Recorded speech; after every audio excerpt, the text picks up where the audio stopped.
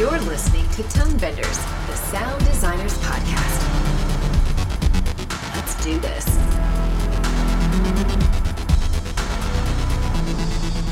Hello and welcome to Tone Benders, where we talk with the sonic artists behind your favorite films, series, and games.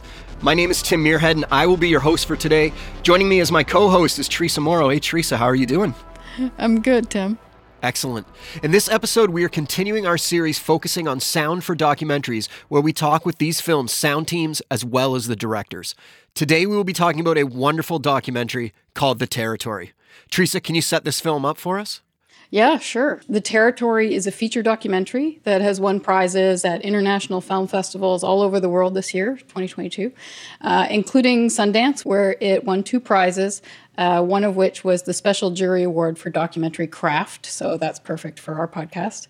So just to orient listeners a little bit, the film was shot in an area within the Brazilian Amazon over the course of several years, and it follows the ongoing conflict and struggle between the indigenous population and the people who are encroaching illegally on that territory, clear-cutting the forest piece by piece with the intention to settle there. Like I said, the film was made over the course of, I think, 3 years, including the years of the pandemic, which obviously profoundly affects the indigenous community in the film, but it also changed the way in which the film came together in interesting ways that I'm sure we'll get to talk more about. I'm sorry, it's hard to say enough in a short synopsis, and I hope that that was accurate, but Tim, I'll let you introduce our guests. Yeah, I'm super happy to have the guests today because I was lucky enough to sit in on a day of the mix of this film at Skywalker Ranch. I spent a wonderful day watching this team work along with re-recording mixer Tim Nielsen, building this amazing, lush, and emotional soundtrack. It was fascinating to watch how they all worked together with zero egos and a strong focus on what the film needed at each moment. So joining us are the film's composer, Katya Mikhailov, from New York City. Katya's score on this film is beautiful, and I'm so glad we get to talk with her today. Welcome, Katya. Hello, thanks for having me. No problem. Next up is Rune Clausen, the film's sound designer. He's joining us from Copenhagen. Rune and I bonded over wild deer sightings at the ranch, so it's great to talk to him again. Hey, Rune, how you doing? Hey, Tim. Good to see you again. Good to see you. I think this marks a new record for our podcast, as Peter Albrechtsen will now be our guest with the most appearances on Tone Benders. He's no longer tied for the lead. Peter is the sound designer and sound supervisor on The Territory. And after all my virtual chats with him, it was so lovely to meet him in person finally. Welcome back on our show, Peter. It's great to see you. Thank you. Does this make me very old or what? Yes, definitely. And finally, we have a real treat. The film's director, Alex Pritz, is with us. It's always great to have directors join to talk about their approach to sound on their films. Alex, welcome to Tone Benders. Thanks, Tim. And I was sad. I missed the day that you were sitting in our mix, but hopefully that's not the reason there was no ego in the room. We'll see on this podcast, I guess. See how it shapes up. Yeah, I did show up on the one day Alex wasn't there. So, I got to eat his lunch that was provided. So that was a great bonus of the day. Alex, let's start with you. You're making this film, and now you have to approach the sound team. What are your instructions? How do you want the film to sound? What are the main obstacles you want to warn them about? How did you present this to the sound team? Well, I think one of the things that we did was start that conversation really early. So I wasn't coming in so much with a set of directives as a set of questions that we could approach together. I think Peter was the first person that conversation began with, and it was while we were still in production. We still had several shoots left to do. We were still grabbing, fields, sounds, and trying to think about how to tell this story about these two opposing sides of an active conflict through sound. And, the film itself has a lot of different characters. I usually am sort of allergic to documentaries, especially that have too many characters, because I start to forget their names and things blend together. And one of the ways that we really tried to help audiences differentiate who we were with at any given time was giving them their own kind of unique soundscape and unique compositional score that helped us create an attachment to those people. And so, that conversation just started really early and then influenced the way that we even shot and edited the film. Peter, what were your first thoughts when the project was brought to you? I thought it was amazing to have these early conversations. That's really my kind of thing with both documentaries and fiction films. Like the earlier, the better. it was really cool because not only did we have conversations between Alex and I, but also with Katja. And we had a lot of talks about very early on, like how do we make sound and music come together? And then Katja was planning on like taking an actual big trip down there to the Amazon to record lots of sounds, lots of music, but also lots of sounds. So we had these long conversations about like, okay, so what kind of sounds, how should they be recorded? And it actually meant that from the very beginning of that collaboration, that one of the things that I really love about the film's sound and music is how the two interact and how there's this like very close collaboration between sound and music. And that really came from those early conversations. And Katja can tell much more about her amazing trip down there where she got all these wonderful sounds, crazy sounds, beautiful sounds, wild sounds, which Katja then shared with us in the sound department. And then after that, Rune came on, and then the whole thing just was pretty much like a roller coaster from there. We started the project regarding sound editing pretty much all together in Copenhagen. So we had this was like closer to the finalization of the picture edit, but still the picture editing was going on.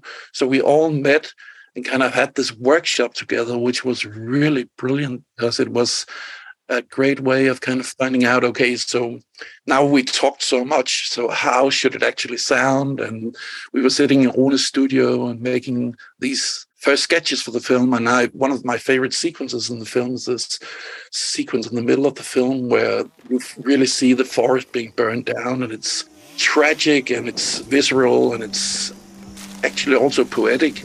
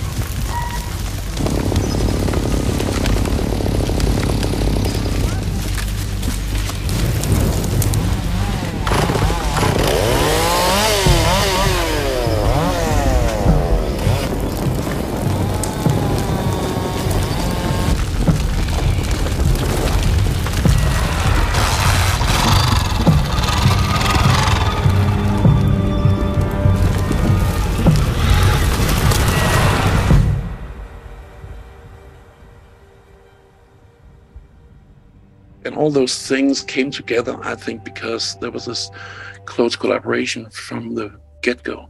Katja, do you want to talk a bit about this trip and what sorts of sounds you brought back and what you were looking for to add to your music? Yes. First of all, just to the point of Peter, I think sound design made my music come alive at the final mix stage. And it all worked together so seamlessly because it came from one source, and a true authentic source of environments that these indigenous communities live in. And those environments are never silent. So there's an orchestral Amazonian symphony that's happening like at all times that I was recording. So it all sounded very different if I were to imitate something like that in the studio. And yeah, I was very lucky that the director Alex and the producer Gabrielle brought me for a couple of weeks to be in that environment in the Amazon rainforest within this community that the story is about. For me to just physically be in there with my ears open was everything that a composer needs to, dive into a complex story and undercurrents of this environment. So I had a lot of stories that I could tell over and over to probably my kids about it at some point. But there were aspects of me recording natural world, bird calls, forest peacocks, village pet birds that would come up, that they would have almost like a dog's, crickets, anything that was alive.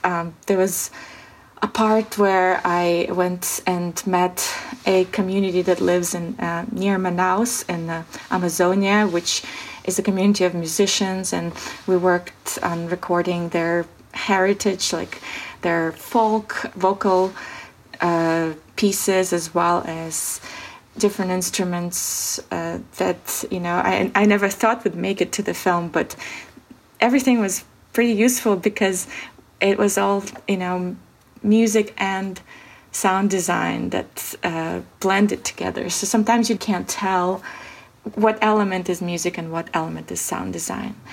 And that's, I think, the magic of this process. And also emotionally to hear through like a contact mic when the tree is falling, the illegally logged Brazil nut tree you can hear through your headphones how the cracks are forming within the tree while, the logger is taking it down. You feel like you're witnessing a death. And the weight, the understanding becomes within you. And that's what composer needs. I'll add quickly, I remember the first time we met Katja, and we'd been talking about this film online so much, and we met at this little restaurant in the East Village of New York, I think it was a Turkish place, and Katja showed up to have lunch together, and she had gone on eBay and purchased this instrument called the cueca. It's a Brazilian instrument often used in samba, and it's a funky looking thing, and it sounds like a bird. And we'd been talking about instruments that sound like the natural environment and animals that we could record that sound like instruments, and how we could play with these two things together so it, her work would merge with the forest in a way. And Katja just started playing this thing in the restaurant, and everybody around us was looking over like, what? Is there a bird in the restaurant? Is there like a huge bird? What's going on? And so I just loved that approach that you brought, Katja, of being really playful with the things that could be recorded as an instrument. And it changed the way that I was thinking about the film as well, because we'd drive down the road and I'd be like, God, there's nothing to film here. This is such a boring landscape. And Katja would get out and start playing the fence, and start strumming the fence as if it was an instrument. And I just thought that your creativity and playfulness when it came to what could be instrumentalized really added a lot to the whole soundscape. Thanks for saying that. So you brought those sounds back to Rune and Peter and ended up being able to share those into the sound design portion of the film? Yes, I brought the most random things. I was very nervous to start. I spoke with Peter beforehand and realized this guy's not joking around and I need to deliver. And since I've never done anything like that, field recordings wasn't something that I would do every day. And especially in the Amazon, every day that, I was in Brazil, I really tried to find something interesting. And actually, it wasn't that difficult. There was interesting sounds all around me. Oh, but Katja, you're selling it. That was pretty difficult. Katja, some of these sounds that she had to get required, hiking until 4 a.m. in the pouring rain up a mudsliding mountain to get one frog sound. So it was not just easy. So, Rune, when you get this pile of sounds, what was your first approach to start cataloging them, listening to them? What was your reaction to them? Yeah, definitely. We got them, I think, 1 week before the workshop Peter talked about, where we all came together. So, yeah, we had time to listen to them, and we used them for the birds, the animal sounds. We used the cicadas, we used the rainforest sounds, we used a lot of, and Katja already did catalog them and naming them, and we used the backgrounds, kids playing, having fun for the village, and it was awesome to get that package from Katja. Also because it was important for us also to make the environment true. Also for the Uruwawao community to, when they experienced the film, that they could recognize their rainforest and their villages sounding like they used to in the day and in the afternoon and in the evenings and stuff like that. So one of the things that I noticed right away is how this version of the Amazon sounds so different from a lot of the documentaries or even feature films that I've seen that are in the Amazon forest. Like, it felt like you were trying to make the forest sound the way it would sound to people who live there, rather than to the way people from the outside might feel like the forest is like oppressively loud and kind of threatening. And that is not how the Amazon sounds when we're with the indigenous people. And I wonder if that's something that you guys had to sort out and find a way into making it sound the way it would sound to those people. It was definitely important that it was very enveloping, and you really got this feeling of being there with the characters. That's also why it was amazing to mix the film in Dolby Atmos, because you had this chance of making the mix even more enveloping, really like you were surrounded by the sounds of the rainforest. But I mean, the thing is that often when you have recordings from a jungle, then it's so dense. There's so many sounds playing at once. If you just hear like a recording from the rainforest, there's birds, insects, like playing at once. I remember Rune kind of laying down the first ambiences, and we were like, okay, so we simply need to find a lot of singular elements for the forest. And then, yeah, we got hold of all these recordings that Katja had made and like other forest recordings to kind of get this feeling of many layers so that we could spread out the sound and not just make it a wall of noise, but really get this feeling that everything was moving around you. So there's, the sounds of the environment is constantly kind of moving around you, and there's like small things. It feels very alive, and it's also one of the things that we did even more. I mean, we kind of made a first mix for Sundance, then Nat Geo bought the film, and then we were giving the opportunity of making a new mix at Skywalker, spending 2 weeks with Tim Nilsson over there. And that really opened up for being even more refined and detailed with like ambiences, for example. There's a lot of details and layers and sounds. That was really, really important to create that feeling of being there. While I was there while you were mixing, what really stuck out to me was the majority of the time was spent on the ambiences. I guess at that point, most of the dialogue had been cleaned up and set. But every time the camera angle changed, new elements of the forest were emphasized or de-emphasized. It wasn't just dropping blankets of sound over everything. Every camera angle, every scene change had very intentional sound design to the ambience. And that was something that I found really inspiring. And the amount of time and care that went into the ambiences was really, it shines through. I got to watch you work on about 10, 15 minutes of the film. And then I got to see the film in Atmos here in Toronto after it was released. And it really is an engulfing experience. One of the few films that I feel like Atmos really was worth the effort. Rune, how did you feel about building all those? Yeah, thank you, Tim, for the kind words. As you mentioned, we really didn't want just a bed of a rainforest. We wanted that bird to change when the camera went that way, and we wanted that monkey to be on the other side So yeah, we worked a lot with that, and we also worked a lot of coming from the rainforest to the vast areas where everything was cut down and burnt. There might have been more birds, more monkeys, more insects in that area as well, but we wanted that to feel the difference between the nice rainforest with all the animals' lives and the vast areas with dry dirt and flies. Stuff. So, flies and yeah. So one of the difficulties of shooting this film, Alex, I assume, is that when COVID came up, your access was limited.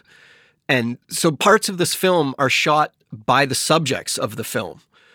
And that really changes the intimacy, and it really makes it an amazing film. But I assume that also brought up challenges of tech and sound. How did you overcome that? Take me through that a bit. Yeah, one of the big shifts in the film comes when we, as an outside film team, lose access to this community. We can't visit them in person anymore. And, you know, from the very beginning, Bitate, the young indigenous protagonist at the film, we would try to get a lav mic on him the first thing when he woke up, you know, last thing to do after you brush your teeth at the end of the night. And sometimes he'd kind of complain about it and say, oh, gosh, this is really tedious. But I was always talking about how important the audio is and how important the lav mic is. And so then when COVID came and they began filming themselves, you know, we had a conversation about what type of equipment do you need? How can we make this exchange work as seamlessly as possible? And one of the first things Bitate said to me was, okay, Alex, I know how important the lav mics are now. So don't skimp on the lav mics. We want the same ones you guys had.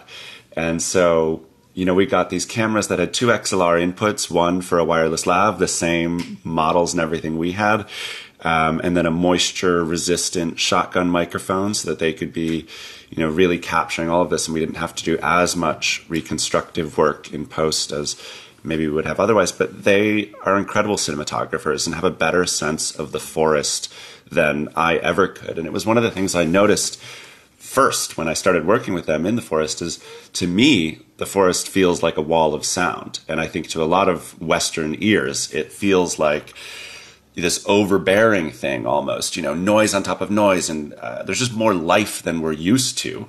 And so it's harder for our ears to differentiate that. And it can feel like clawing and almost aggressive. But to them, you know, their ears are keenly attuned and they can pick up the noise over here. They know exactly what species that is and that that's calling to this other animal over here. And the forest can become a bit more symbiotic, and you can sense the relationships within the forest when it's not all just layered on top of itself. And so that was one of the things we thought about with the sound design too, was, you know, how to make the forest feel alive and think about animals in pairs sometimes. You know, so it's not just calling out into the wilderness, but it's engaged in a relationship between another animal that's out there. And so I think that is one of the things that's unique about the way that this whole soundscape was built and the ambiences that Huna and Peter were able to put together, is that it feels warm. You know, it doesn't feel as aggressive as I think other versions of the rainforest. And that's the way that these people move through the rainforest too. You know, they can move quickly and effortlessly with, you know, a sense of grace, and their respect for this place as their home is imbued in that, and their emotional relationship to the land. You know, I think you can feel even in the footsteps and the way that we had them kind of traveling sonically through the rainforest, as opposed to these settlers who view the rainforest as something to be dominated, something that is hostile and aggressive, you know, this wilderness that needs to be tamed. And so they are accompanied by this metallic, aggressive, industrial clang of, you know, machines and chainsaws and all the accompanying accoutrements of their version of progress. Rune, Peter, the sound that was recorded by the subjects, was it is the same quality? Did you have to work any harder on it, or? Yeah, a little bit harder, and it also has a little other flavor. But actually, I think that suits the film, that you can in a way see and hear when you are in the live action. But yeah, all around, it was good recordings in Brazil, and in those areas there are just cicadas all over. So we did. We did a lot of, reducing them, but without removing them totally. So, so mostly about reducing cicadas. So something that I wanted to dig into a little bit is normally when we see films like this, there's good guys and bad guys. In this film, everyone has an understandable motivation. They might be doing something that I personally don't agree with, but I understand why they're doing it. And how can you go about, I guess maybe Katja, maybe you can start this building themes for the different characters in the film to make it so they don't, you can't make anyone feel evil or all good. Everyone's in this gray area kind of thing. Yes, it's a good question. I think it was a team effort to do that. I think my first try of musically describing Sergio, who is a farmer and, like hardworking man, tries his best to, get a piece of land to work on. My first attempt after talking to Alex and overthinking the complexity of the character was an epic failure, honestly. And then after showing it to the very small group of people, people want to feel the true authenticity from music. It's a documentary. It's a very important aspect. So at the end, it really worked together with more of what he gives us, what he shows us, what his whole character is screaming about is the Western, hardworking man theme of like using really raunchy guitar, banjo-like instruments, going total Western style on him. And I used a lot of those fences that are everywhere in Brazil that have just, metal wires, and the wires always make these like eerie noises that kind of reminds you metallic guitars. There's a lot of that for Sergio that worked.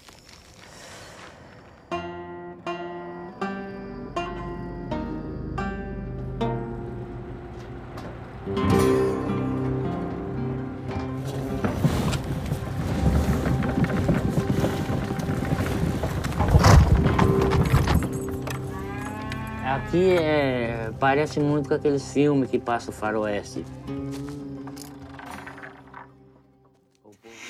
And for other characters that I met personally in the community, like Bitate, that he's a spirit. He's like a spirit of the jungle, and he's also represents a lot of strength and new energy. And I used some of the indigenous instruments, like it's called jurupari. It's a horn. It's made out of bark of this tree that only grows in the Amazon, and it has ability to walk through, to move through the jungle, like on a crab legs, sort of in search for the sun. Very slowly, but it does change location. So the bark of this tree is used to make this amazing instrument. Looks like a giant horn. And I learned while staying with the community that it's a biggest no-no for a woman to ever touch that instrument. And somehow I would always trip over it, fall on it. And apparently it was a biggest curse that you don't want to do, and everyone in the village was horrified of my behavior. But I think it was worth it, because I think that's also was a big instrument that represented the strength of the community and Bitate. And Nadina was a biggest heart, the heart and the soul of this film. And Nadina she's the activist who is working on behalf of these indigenous populations. That's correct. And she, to me, associated right away with this bird that I met and that greeted us in the first village we went to record at. And that bird made this sort of alien sounds coming from its underbelly. And spending a day chasing that bird with a shotgun mic, with Alex's help, it sounded electronic, the bird, but it also had this huge volume, the depth and the soul that I used to represent Nadina. Some of the most anxious moments of the film, the bird comes in and you don't know whether it's a voice, an instrument, or is it a natural sound, is it an electronic sound? A lot of people say, I use a lot of electronics. There were some electronics, but a lot of it wasn't. So it's interesting how our ear can't decide whether the natural sounds becomes electronic, digital. I mean, also sound-wise, every character in the film has moments which are very subjective and poetic and actually quite beautiful.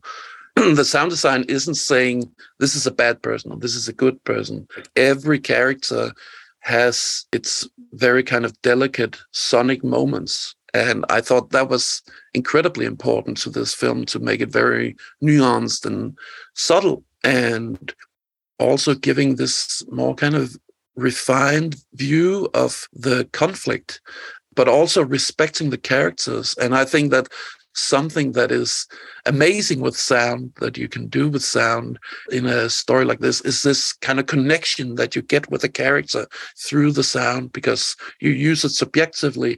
And immediately when you use sound subjectively for a character, then as an audience member, you connect to this person. It's quite amazing. It's just this kind of emotional connection that's built immediately through sound. And we do that with all the characters. Can you think of an example of one of these subjective sequences? There's very, very loud places in this film, but there's also, for every character, there's moments where we take away all sound and we're just there with hearing like a small, tiny movement of something. The Foley of Heikki Kossi is like spectacular and very, very detailed. And with his help, we had this chance of like zooming in on small, small sounds and kind of making them kind of stand out and creating this intimate connection to the characters. May I add that my favorite sound of Heikki, I mean, I'm a big fan, but the butterfly that flies out during the scene on the water, it just like, it elevates everything. The scene, the music, the butterfly, it's just like, I don't know, it's the coolest little sound that I can never stop hearing. For me, one of the moments that I remember most, which was really one of these collaborative moments where we had scored a whole song for this section where Sergio is for the first time showing us the maps of his land grab and letting us in on his master plan for what he's trying to take, which is a huge portion of this indigenous land. And it's late at night and he's lit by a single bulb above him. And we had built a whole score for it. And it was one of these things where it ended up feeling quite sinister. Like it's dark, it's at night, he's got a single bulb. And so then we kind of pulled back on the song and tried to figure out how we could do the sound design. And what really came through, which I thought was so beautiful, was Heikki built a slight rattling to his house, just so you could hear a little bit of the house's movement, which is really how his house is. It's, single panes of wood in the open, barren land that's been deforested. And that vulnerability that came from feeling like the house that he was in was not totally secure, that gave you a sense of why Sergio was embarking on this really bold, sinister land grab, but without doing it in a way that felt really obvious with, a dark, ominous tone underneath. It was just this slight creaking that told you so much more about his life and his economic situation and layered, his character in these really beautiful ways. So for me, that was one of these collaborative moments where we had to talk through everything. We had to talk through character, we had to talk through story, we had to talk through music, sound design, Foley, and then it all came together in a really nice way.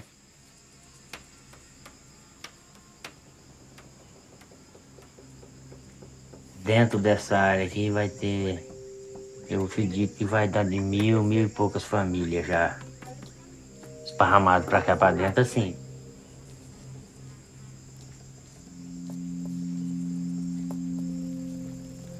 Produzindo alguma coisa, plantando para fazer nosso Brasil para frente.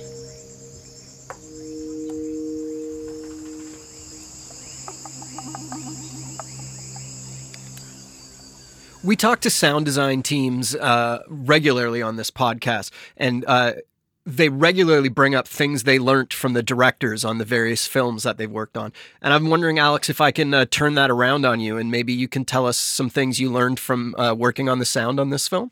Oh my gosh. How long do you have? I learned so much from this team. I mean, this is the first feature film that I've worked on, and could not imagine a better team of people to learn from than, Tim Nielsen at Skywalker, Peter and Huna, who are legends at, towering figures in their field, and Katja, who whose work I respect so much, and we've worked on another short film together. I think I edited differently, and I'm so glad we started these conversations early so that I could have the chance to go back, and we reopened the entire edit after Sundance and were able to change a lot of things, especially in the score, and a lot more sound design work, because I learned how to edit differently for a feature film based on, the sound work that we were doing. And, should mention our incredible editor, Carlos Rojas, who I learned a lot from too. But little things like we wanted to build into a moment and a cut felt too hard. And Peter would take the first syllable of something somebody said, reverse it, and then add reverb to it so we could kind of ramp into a statement that somebody was saying. Like little things like that, all the way up into, big ideas about how much more space you can leave in an edit and how much storytelling can really happen through the sound design. And it doesn't need to happen through picture. Everybody I have talked to on this project has been interested in sound and sound design. Our producer Cyril and Alex producer Will, and just the whole team, I think, has wanted the sound to be great and wanted to talk about the sound and wanted to, and Alex had great ambitions for the sound, and it was just awesome to have that many people caring about the sound design. I want to mention one sequence, small montage where Bolsonaro becomes the president. It's a sequence that in most documentaries, that would be kind of news reports saying, now he's the president. We see these people and like it's told in a very kind of almost TV style. But like when we were mixing, we already had some like textures and things that made that moment more ambient. But then Alex got this idea of like, okay, so let's really push it. And there was a rhythm that we took from some music, and we did layers, weird textures. And it's this very abstract montage, but it has all this kind of like craziness of madness of the situation told through sound. Uma vantagem muito grande.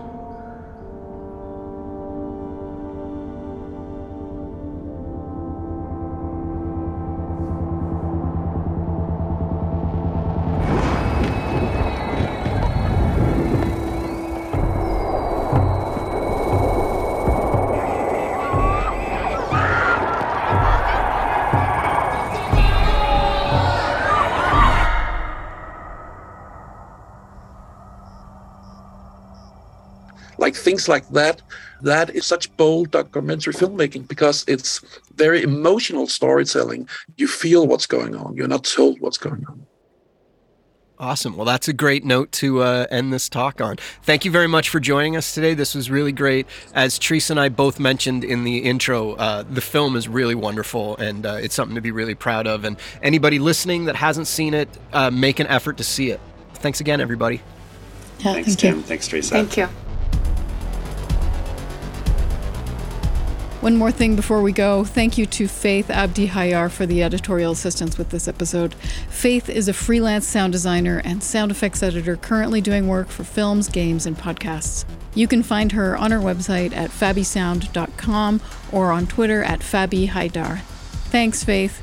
Also, thank you to Katrina Amsler for donating her Sonic Springs library to our volunteer editors. You can find a link to this amazing collection of sounds on this episode's page at the Tonebenders website, tonebenderspodcast.com.